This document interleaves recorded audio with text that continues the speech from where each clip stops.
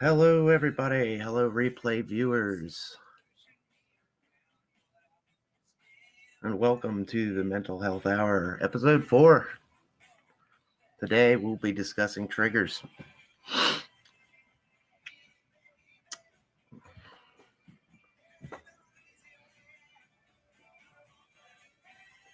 Oh, bit of an odd time today. Had to work yesterday. I put a post up. I'm sure you all saw it. But we will be back on Saturdays, as that's normally my day off. I just had I had to work a swap for one of my coworkers, so he could be on vacation. So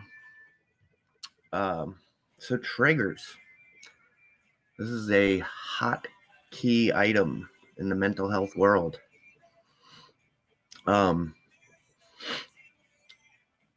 The biggest, thing to take from this broadcast, and we'll just touch on triggers a little bit and, how they affect us, some stuff I've learned,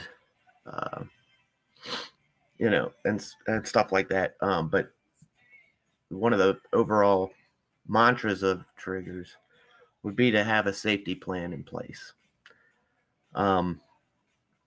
This is particularly important if you're dealing with external triggers. Internal triggers you can't always get, ahead of or be ready for. I mean, they're going to come and go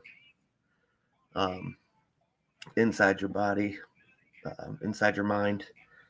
But the external triggers, those we can kind of prepare for or try to. We can avoid. It's not necessarily, and we'll get into this a little bit more, but it's not necessarily that you can avoid all external triggers. But you can still have a game plan going into something that you know is going to be potentially triggering. So first, we'll start out with what are triggers. There's a bunch of different classifications of triggers. I mean, the main PTSD triggers, you have the internal and the external, as I've discussed already. So internal triggers are things that are triggers that are happening inside your body, inside your mind, like anger, loneliness, your heart rate and BP, blood pressure goes up. There could be some emotional pain, anxiety for sure, abandonment. These are all examples of internal triggers that we'll face. External triggers, however, are going to be, situations, places, people, anything that will externally remind you of the traumatic event, anniversaries, holidays, anything that touches the five senses in any way that can bring that back to light. Hey, Thomas, how are you? How's the baby llamas doing?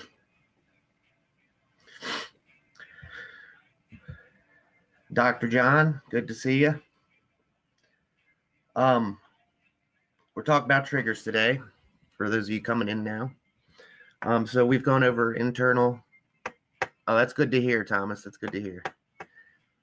Those are some awesome broadcasts. I enjoy it. Internal and external triggers is what we covered so far.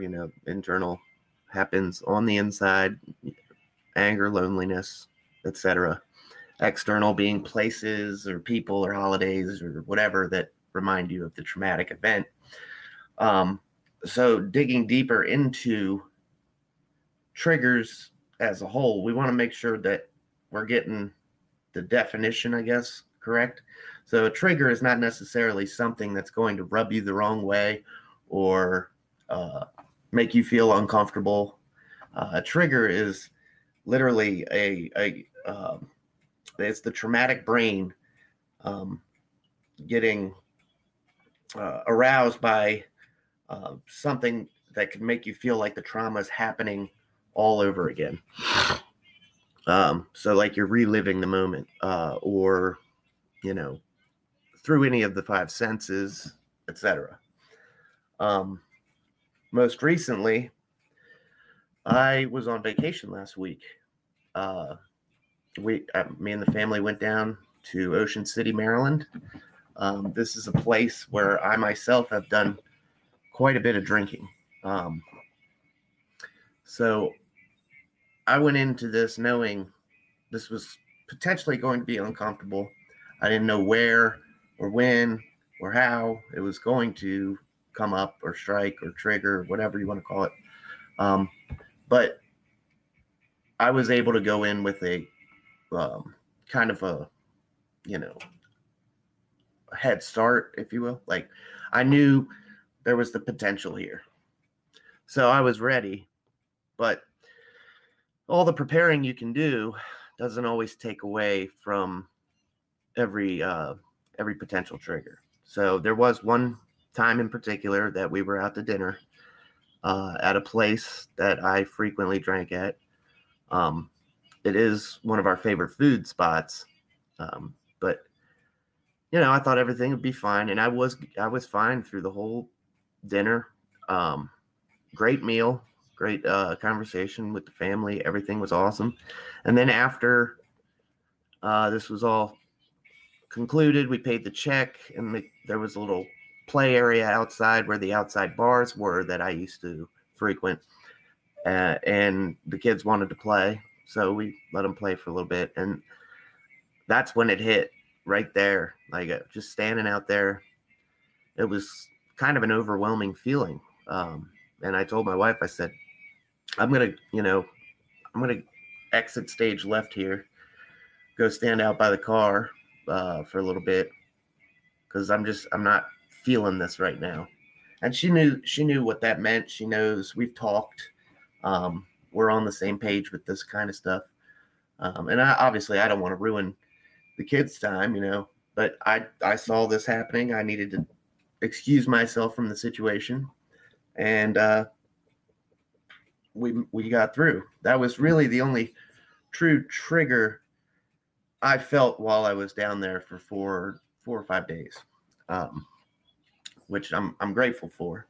But again, I was kind of prepared. I brought down a lot of stuff that reminded me of home. I set up in the house we had, kind of a Tim area. If I needed it, it was there. So that's kind of having that safety plan in place. So, that being said, that's my most recent experience with triggers. Now, this comes from a substance abuse standpoint. This wasn't necessarily a PTSD trigger by any means. This just happened to be an environmental trigger from times of yore when I used to go to the beach and get banged up with friends, with my wife, the works. So I guess what I'm trying to say with that story is that I talked a little in the beginning about avoidance with the external triggers. You can set yourself up for success if you just avoid the places that are going to trigger you in some way. Now, is it possible to avoid every external trigger? No. They're going to happen. It's part of living this mental health lifestyle and being aware of it. Actually, one of the, let me see here.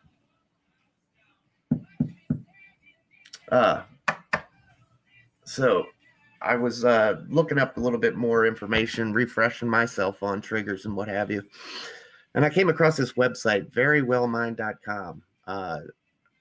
It's a great website. There's all kinds of information on there.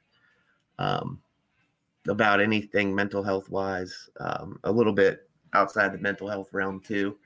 Highly recommend it, giving it a view. But there was a specific quote on there that I wrote down that I really liked. In dealing with triggers or coping, it says, quote, the goal or end game should be to detach from the trigger, recenter, and focus on coping strategies. Coping strategies being anything from meditation, yoga, deep breathing, activities, pets, what else? The guided meditations are good, aromatherapy, anything relaxing, anything enjoyable for you.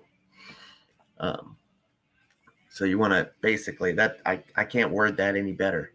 The end game here is to detach yourself from the trigger that's happening, and you want to recenter yourself, ground yourself, and focus on coping with it. We can't spend our whole lives, the rest of our lives, running away from these triggers. Especially the internal ones, they're going to come and go as they please. I did a lot of work, as I've told you guys, down at the rehab center with trauma therapy. And while I feel 95% better about what was going on in my head, there's still 5% that still lingers, you know. It's always going to be there.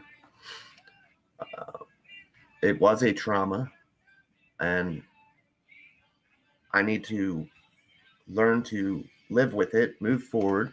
If something were to come up, in this past year's experience, there hasn't been nearly as bad of a trigger, an internal trigger from my divorce or any of these bad calls I run that I haven't been able to manage with the tools I have been given and learned through the center. That's the most important thing. Like I said, we got to have that safety plan in place, and we got to learn to cope.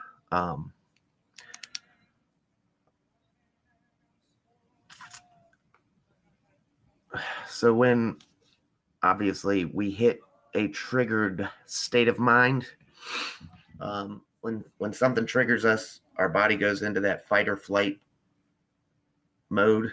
Obviously, a lot of us, I'm guilty of it myself. I think we find ourselves getting overwhelmed by the trigger and kind of letting it win, by whether it be us running away, hiding, isolating, detaching from the world instead of detaching ourselves from the trigger. So I'm still learning even today. When I wanted to put together some notes for this broadcast, and I was reading over some information and what have you, I'm still finding things that I'm like, wow, that's a good way to think about that. Or I'll see stuff that I'm doing kind of subconsciously, you know, maybe a little bit learned it down the road at the center, brought it back home with me, like journaling. One thing I saw on almost every article I read dealing with triggers is that one of our most successful ways of combating these internal and external triggers for PTSD, substance abuse, anything, is journaling. Journaling is so huge, and I was the guy that was like, I don't journal. That's not my thing. Well, I mean, I started doing it down there just because I was doing everything they told me to. I was there. I said, why not? I'll give it a try. And I can honestly say it's one of the most therapeutic things I still do today. Journals can be really useful for cognitive processing. Absolutely. I couldn't agree more. What better way to go over your day than to write it all down? Maybe if something bad were to come of the day, or You had a specific trigger that you journaled, you can always go back and look over the notes. It's basically notes on your life, and how you're living, and how successful you want to be, and how successful you feel like you're coming along. When journaling about triggers in specific, I like to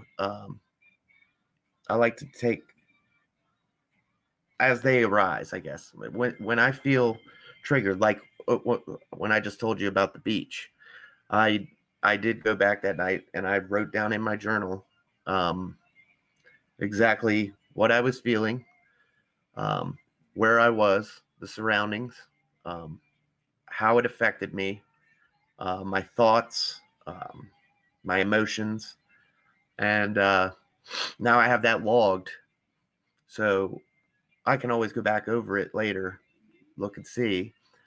Maybe next year we don't go to this specific restaurant, or it is a favorite spot of my family's, so maybe I just stay back. Um, that's going to be up to me down the road next year. But yeah, who's to say what frame of mind I'll be in another year? I don't know. This is, like I said, I'm constantly evolving, constantly learning. It should be a daily tool for first responders. I couldn't agree more, John, Dr. John. I could not agree more. I tell my shift mates about my experience with journaling, and how, I was, no, I'm not doing that. That's not me. I don't write. I don't, this isn't school. But after I, seriously gave it a try, I honestly think it's one of the most therapeutic things I do. Now, I was journaling every single day at the start of this because everything was all so new. It was just mind blowing, all the information I was taking in. I had to journal just to keep it all straight. But now I find myself journaling. This is a year later. I'm journaling more when I feel it's right. Whether something happens outside of the norm, maybe something really great happened. I don't find myself journaling every single day anymore, like I was in the beginning, mainly because I've written down a lot of what I need to, what the purpose of the journal would serve. I have it all logged already, so it would be a bit repetitive, which, I mean, that can sometimes be good too. Repetition can be good, but when you just find yourself writing about the same thing over and over again, I've been feeling comfortable cutting back to significant events, and stuff like that. Triggers definitely are a significant event and should be logged and journaled that day. I believe this is my unprofessional opinion. Um, Anytime you feel that fight or flight kick in, or you feel any kind of emotional pain from an internal trigger, go ahead and log that down. Write down exactly your feelings, your thoughts, your surroundings when the trigger occurred, your emotions when the trigger occurred, and what situation you were in that could have caused it. Was there something you could have done differently? Was there something somebody else could have done differently? Would it have been helpful to avoid the incident altogether? Was it even possible to avoid the incident or the surroundings or whatever? So then, yeah, you can go back, you can reread, you can look, you can study each day as if you want to get better the next day, if that makes sense. Dr. John says it creates inoculation. Excuse me. So I've kind of been focusing, I feel like, a lot on the internal and external triggers of PTSD. Um, doing it daily, even on events that seem similar, can be helpful because there are so many factors. Mm-hmm. Yeah, I agree. Um, I in the beginning I was no good. You're fine, Dr. John. Uh, I enjoy reading the comments. I think it's just us, to be honest with you.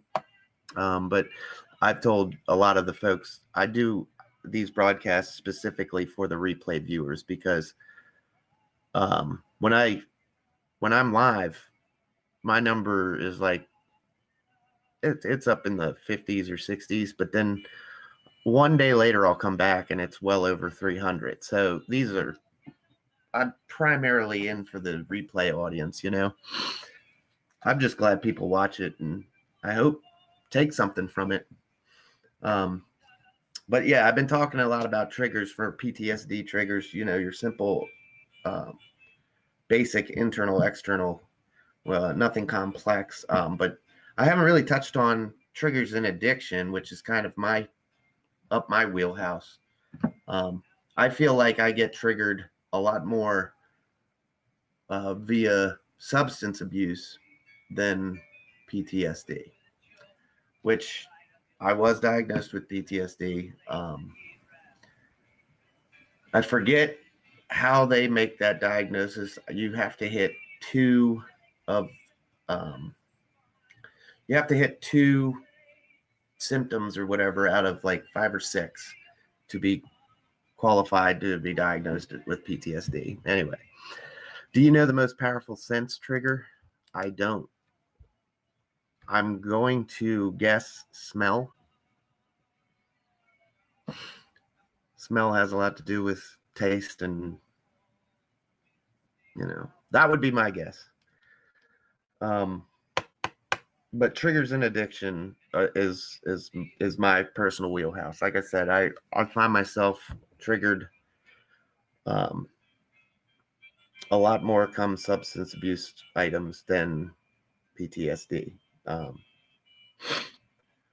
And to go along with the addiction and triggers, people tend to turn to drugs or alcohol for their coping strategy. It's very common practice.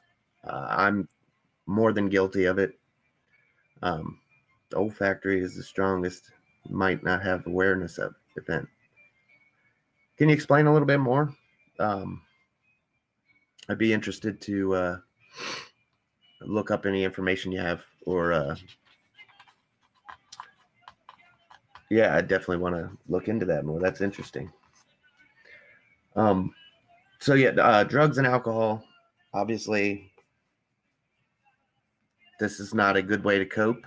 Don't think that needs to be said, but apparently I didn't know that. But I mean, the biggest reason why drugs and alcohol are not an effective coping mechanism for your triggers or your depression is because they only intensify the negative, and it's a short-term solution. I learned that was one thing that I wrote down real big in my notes, like and underlined 3 times. It's a short-term solution to a long-term problem. And yeah, you can do it repetitively. So it's a bunch of short terms, but it never quite takes that long term away. Many people are triggered and don't even know why, generally related to psychologically overstimulated events or early childhood trauma. Yeah, I can see that. Actually, the childhood trauma in specific, that was quite a good bit of what I was hearing from some of my firefighter friends down there at the rehab center, in trauma group. A lot of childhood stuff. Not as many bad calls like you would think. A bunch of firemen sitting around in a room talking about war stories. It was a lot of home and personal stuff, everything from childhood to like divorce and stuff like that. Not a lot on the job. There definitely was. It has its place, and yeah, there was on the job stuff, but an overwhelming amount of personal stuff, which I found truly interesting. So yes, drugs and alcohol, they intensify the negative. They do nothing to fix the problem. They just numb ourselves. We just numb ourselves to it. While it feels good in the moment, you wake up the next day and everything feels worse. So intensifying the negative, there's really a lot of truth to that. Especially for me, I'm speak from experience. It was doing nothing for me. I couldn't tell myself that, or I couldn't come to terms with that. I thought it was doing something for me, but just looking back now, I feel like I was just, I don't know, the wool was pulled over my own eyes. I don't know how to explain it. It was quite a what's the word? Humbling experience to not only see that I was human, because I think I've mentioned this before. I think we all have some sort of complex where we don't think anything bad is going to happen to us. It doesn't have to be like you're the only thing you think about. I'm not saying it's the biggest part of your life. I'm just saying I think in the back of everyone's mind, all the bad stuff that happens in this world, it's never going to happen to us or our family. And it's a very humbling thing to go through what I've been through this past year and see just how human I am, and that I'm not immune to this stuff any more than the guy sitting next to me, you know. So, if you're just coming in, feel free to drop a comment, say hello. Thanks for the subscription there, Mo. And we're talking triggers today. I've got Dr. John on the line here. And Dr. John, if you have any, I've been listening to you for quite a while. Oh, well, it's good to have you, Mo. Tell us anything, any comments you want to drop in there, feel free. And Dr. John, do you have any information or websites that maybe you could post in the comments for replay viewers and what have you to do some further trigger research if they'd care to? It's great having Dr. John here in my broadcasts. We've been emailing. In fact, I owe you an email. He's setting up a mental health program for first responders like myself up there in Alberta, Canada. So props to him. Great guy. Hope I can do something to help you along your path there, and I'll get you an email back after this broadcast. Where are we at right now?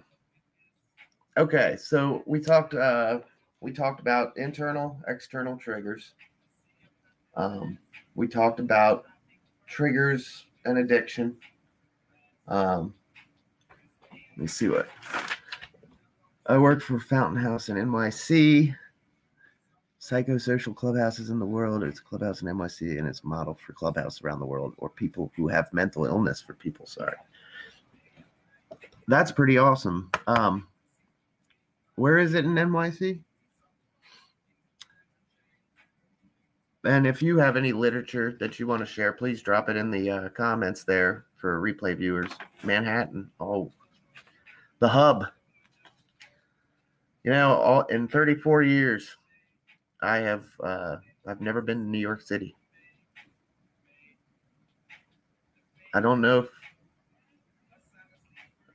I guess I've always been okay with it. Uh, I'd like to get up there and see Ground Zero at one point, but I hear it's breathtaking. But yeah, never been to the city. We talked about also meditation, yoga, deep breathing. What else? Activities, drawing, art, journaling, guided meditations,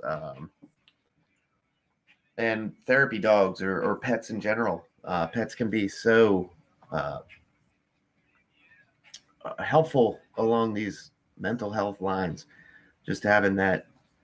I know some people in AA that use their pet as their higher power.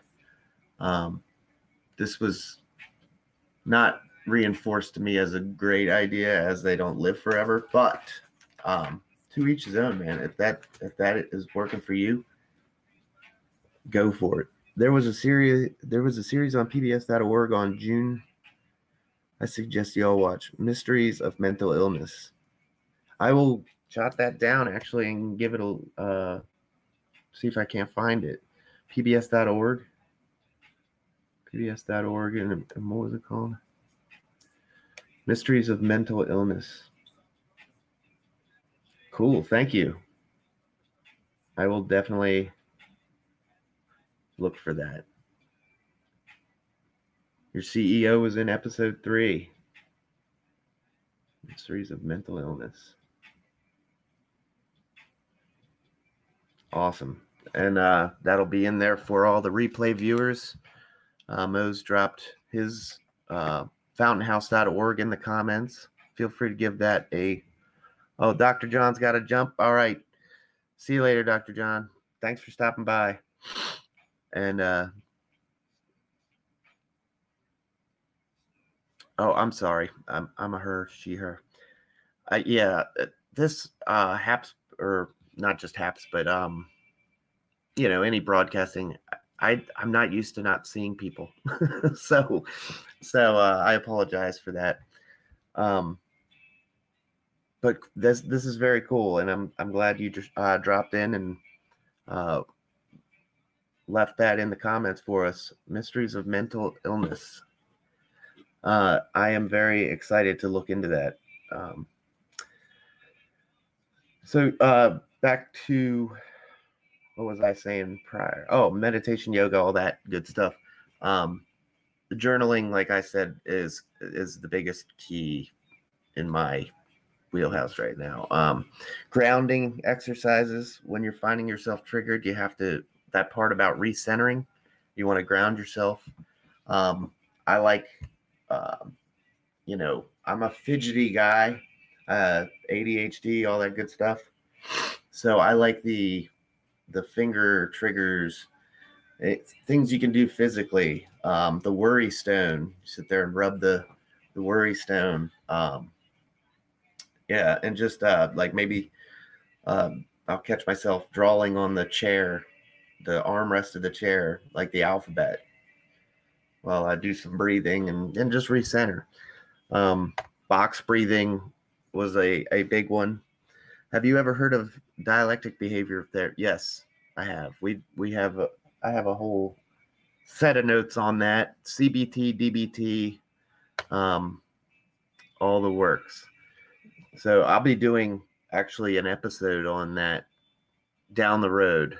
So if you stay tuned, you'll see that one. I took 6 years of it and have facilitated groups. Awesome.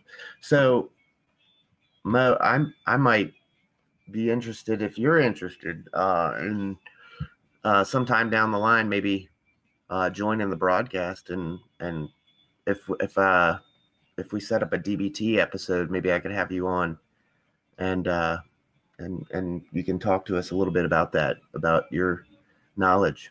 If you'd like to do that, I'm more than open to it. And drop me a I'll put my email in the comments. You can drop me an email, and we can set something up. I'd love to do that,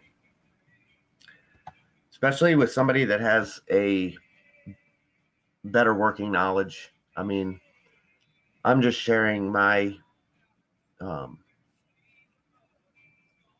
do they call it? Hold on, let me put my email in for you.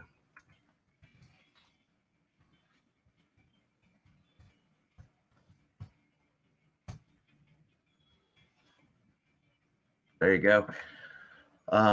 Yeah, you can drop me a line anytime, and we'll maybe work something out if you feel like you want to come on. Yeah, I'm just on here sharing my experience, strength, and hope to whoever wants to listen. Are you familiar with NAMI? No, I'm not. NAMI, but I will be. Mental illness, national something, mental illness. Oh, perfect. You got a link. Awesome. I will look at that as well. Well, I'm glad you dropped in today. We got all kinds of good stuff to look up. NAMI.org. Or no. I'll just hit it out of the comments. You're involved with them. Okay. Yes, I will. An organization that provides educational courses and support groups for families and caregivers of ... I'm assuming that's of people dealing with mental health issues. So, no, I don't think, if you haven't caught any of my other broadcasts, basically I'm a firefighter, 14 years career here in Frederick County, Maryland. I struggled with, or I have PTSD, depression, anxiety, personal stuff, not a lot of bad calls. I mean, I've definitely run my fair share of bad calls, but they don't bother me as much. Oh, cool. You have listened. Are there actual people in here? I don't see anyone chatting but you and I. It says there's 44 viewers, but they come and go. I was telling Dr. John that I do this more for the replay views. So it's on there just for folks whenever they want, whenever they get a chance to drop in and watch. The information is there. That's my whole in this. Just to reach out, share my experiences, share my knowledge, and share what helped me the most in being successful so far on this journey. Uh-oh. Please check your internet connection. Looks like I went down. Can you hear me?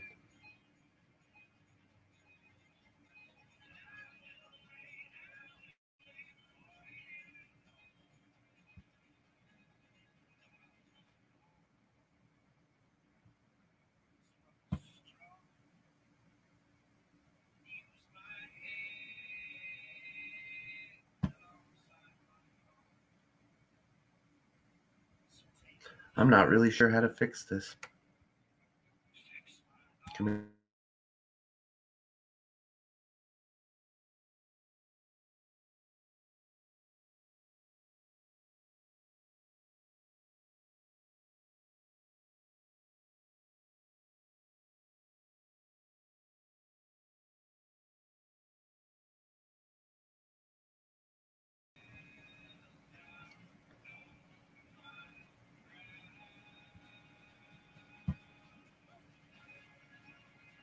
All right, I think I'm back.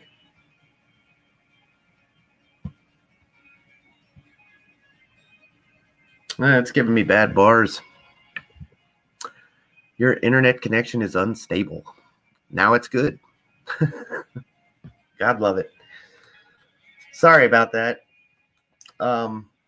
Anyway, as long as you can still hear me, I guess that's all that really matters for all the replay viewers and what have you. So at the very beginning, just to reiterate, go back over some things. Get triggered can make you feel as if the trauma is happening all over again. And that's what stems into that fight or flight response from your body. Completely normal. So yeah, these triggers are not necessarily just something that's rubbing you the wrong way or making you uncomfortable in a situation. These are literally the 5 senses being affected in some way,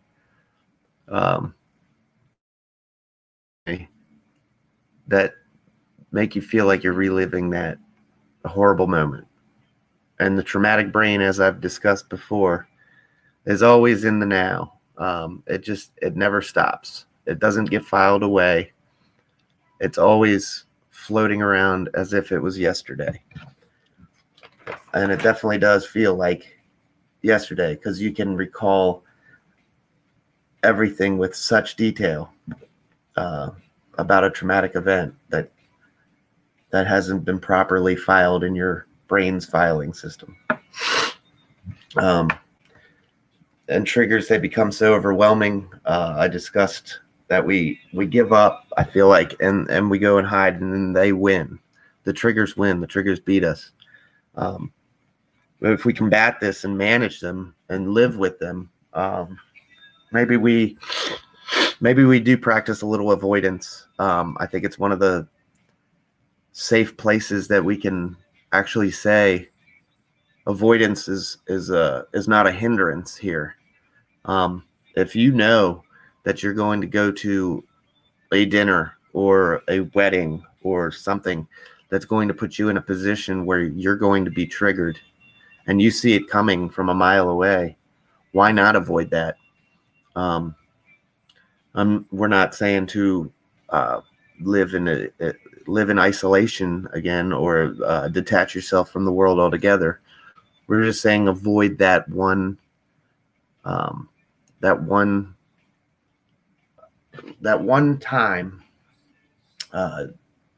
one dinner that is going to put you over the edge. There's Bo.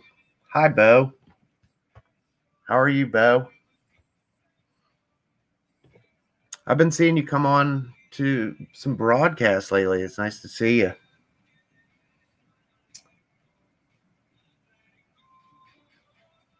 Oh, that's all right. Well, what do you expect? You don't sleep at night. Neither do I, so I don't know.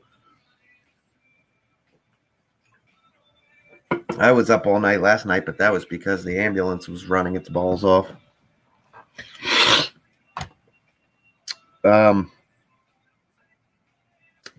So yeah, the worry stone, I didn't touch on that enough for I explained that I have the ADD brain, so I like the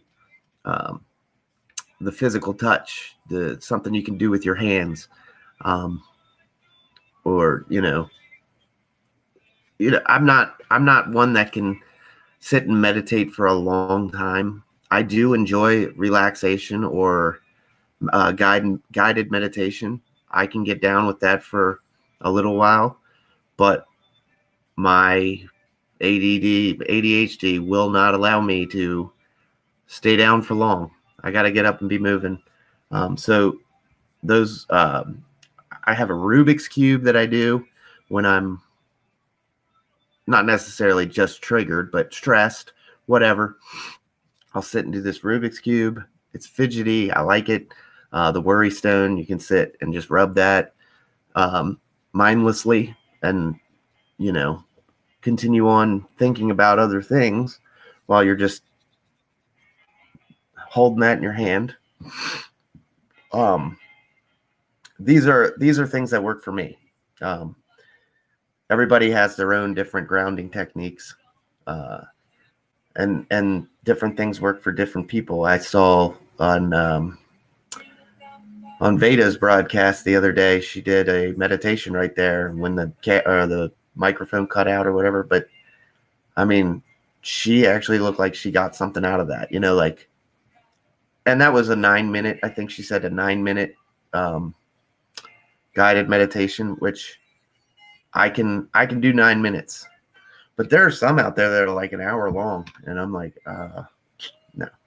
Me too. I find if I'm doing something with my hands, it calms my mind. Exactly. That's how I feel. Like the way I've explained it with my drinking, mindfulness is huge. That's going to get its own episode, of course. You can't. There's probably more than one. I mean, mindfulness is like the biggest buzzword of the mental health era. But the biggest way I've found, or I'm sorry, the way I've explained my drinking is, yes, exactly, Mo. My drinking, or I drank a lot, not just to mask depression, not just to cover up the triggered feelings or stress, but when I wake up in the morning, my brain feels scrambled, like out of sorts, scrambled eggs, scrambled up. So I would drink to kind of unscramble my brain, because I had also been living on booze for so long. It was basically a baseline for me. So when I woke up sober, I was not at my baseline. Quitting drinking now, I have gotten on, or that feeling of scrambled brain has come back with a vengeance. And in talking with my doctor and getting the, okay from everybody involved, I've gone on Adderall, which has kind of done the same thing. Adderall is obviously a stimulant, and alcohol is a depressant. I know the science doesn't make a lot of sense, but internally, Adderall has been able to unscramble my brain much the same way that I felt that alcohol did. If that makes any sense. Like I said, everybody's different, and I know scientifically it doesn't make any sense.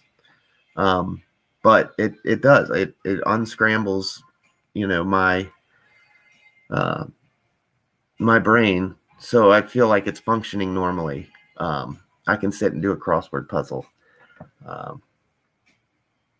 Maybe not as good as the Piano Man, but I can sit and fuck around with one. Pardon my French. So that is pretty much it for triggers today. There will probably be more broadcasts on triggers. That's just as big. Wilson is infuriating, I know, and he's going to do that damn Sunday puzzle tonight in probably 10 minutes. I did the Sunday puzzle already for the New York Times, and I wasn't able to finish it without looking up a few answers, but I came close. But I was in it for an hour and 30 minutes. So, Wilson's great. Wilson's awesome. All right, let's do a quick recap. Like I usually end with a recap, so we might as well go through it one last time. 2 different types of triggers, main triggers that we deal with on a daily basis: internal and external. Internal is obviously inside your mind, your body. Anger, loneliness, abandon, emotional pain, heart and BP racing or elevated, anxiety, obviously, depression. External triggers being more outside environment, places, people, holidays, anniversaries, sensory items that will cause you to relive that traumatic experience. And that we talked about that in the beginning. The traumatic brain gets triggered, and it makes you feel as if the trauma is happening all over again, which leads you into that fight or flight instinct. This is a trigger. A trigger is not something that makes you feel uncomfortable or something that rubs you the wrong way, as I've said. I went over my time in Ocean City. I just got back from vacation.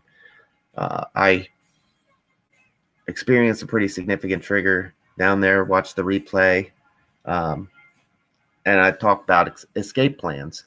How my wife and I have talked about things. If I feel triggered, what our plan is. We kind of have a working knowledge of how to deal with things as they arise. Not everything, obviously, but we've got, I would say, a good bit of it covered, enough that we feel comfortable going out. And if something were to happen with me, getting triggered or something, I can feel completely safe and excusing myself and what have you. We also talked about journaling. Journaling is, I'll say it again, it's been one of the most therapeutic things that I've done in this whole process.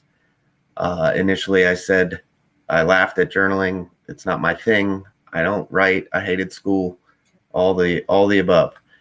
But being at rehab, I said I was going to do everything. I even did yoga, and I'm not a yoga guy.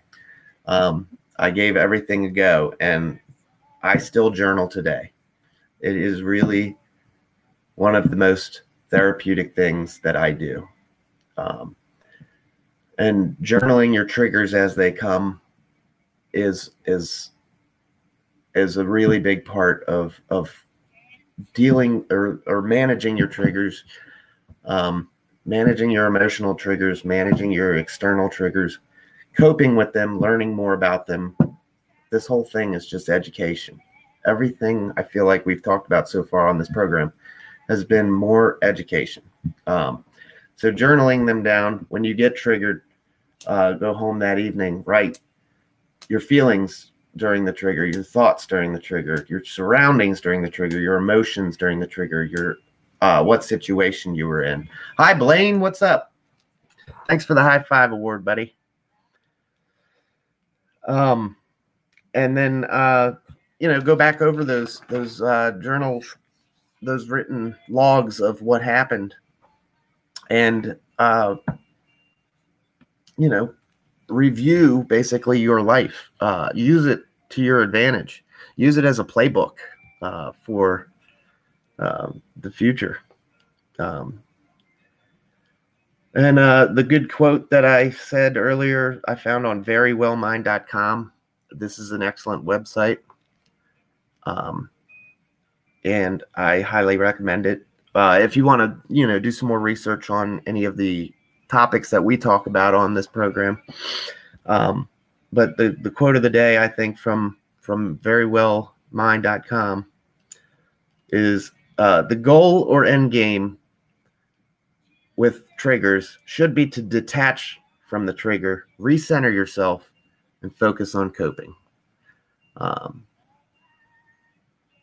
However you want to cope, and we talked about meditation, yoga, deep breathing activities, aromatherapy. I hear a lot of people like aromatherapy. That wasn't really my thing, but the short guided meditations I loved.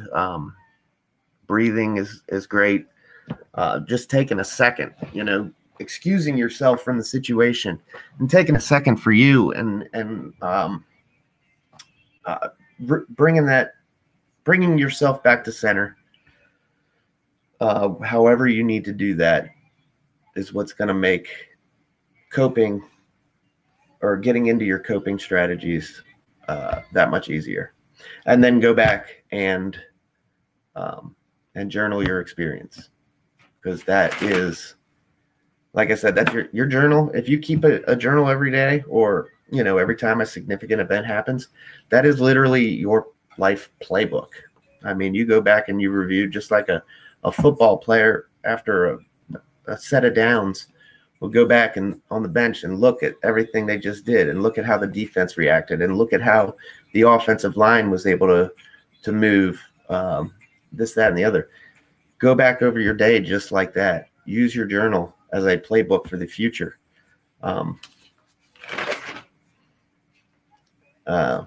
You can journal all your shenanigans there on Beardo Weirdo Show.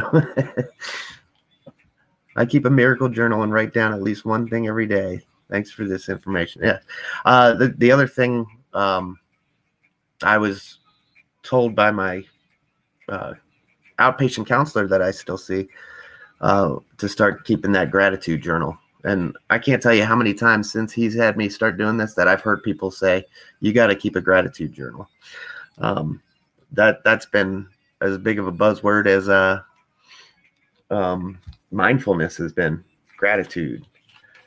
And it makes a lot of sense because, I mean, the way he put it was, if you go ask your wife to name 3 shit things that happened today, she'll rattle them off 1, 2, 3. But say, give me 3 things that you're grateful for.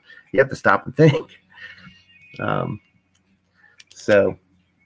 And finally, triggers and addiction we touched on.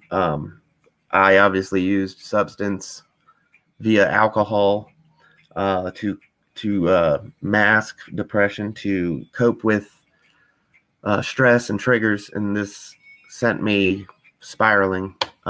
Tim, so good to catch you live. Great, such a positive vibe.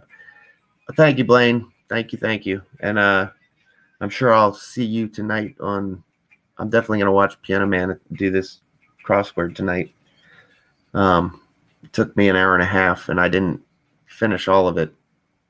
But I'm not Wilson. That guy's got a brain for that stuff. I'll tell you, it's great to watch him work though. And alcohol, where I was going wrong there, it intensifies the negative. I wasn't coming to grips with that.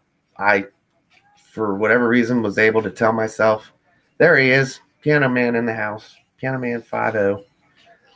I was able to keep telling myself that alcohol was making this better, that it was doing what I wanted it to do, that it was doing positive things, when really it was just intensifying the negative. It provides temporary relief. Any substance that you would come across, that you would find yourself using, alcohol, I guess, is the most common. But really, painkillers, anything like that. It's a short-term solution to a long-term problem. And that was, I said it earlier, that was one of the things I wrote down in my notes from rehab, and underlined 3 times, highlighted, italicized, bold print. Alcohol is a short-term solution to a long-term problem. I've got Beardo and Weirdo in here. What is going on? This is something. I feel like I should be talking about Pyrex. We might have to send Wilson down the road where I went for pyrexia. If anybody saw his broadcast last night, the dining room table in your mom's house was all that pie. I was like, holy shit. That's a lot of Pyrex, man. I give it to you.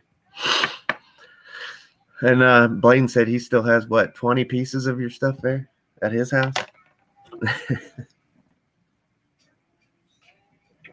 Oh, it's a self-medicating problem to numb what's going on. Absolutely. No, that's absolutely right.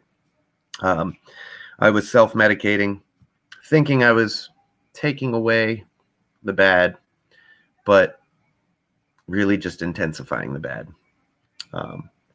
And it took me long enough to realize that, because like I said, I told myself over and over again that this was not the case. This was working. This made me feel better. I don't have a problem, all this good stuff. And sure enough, it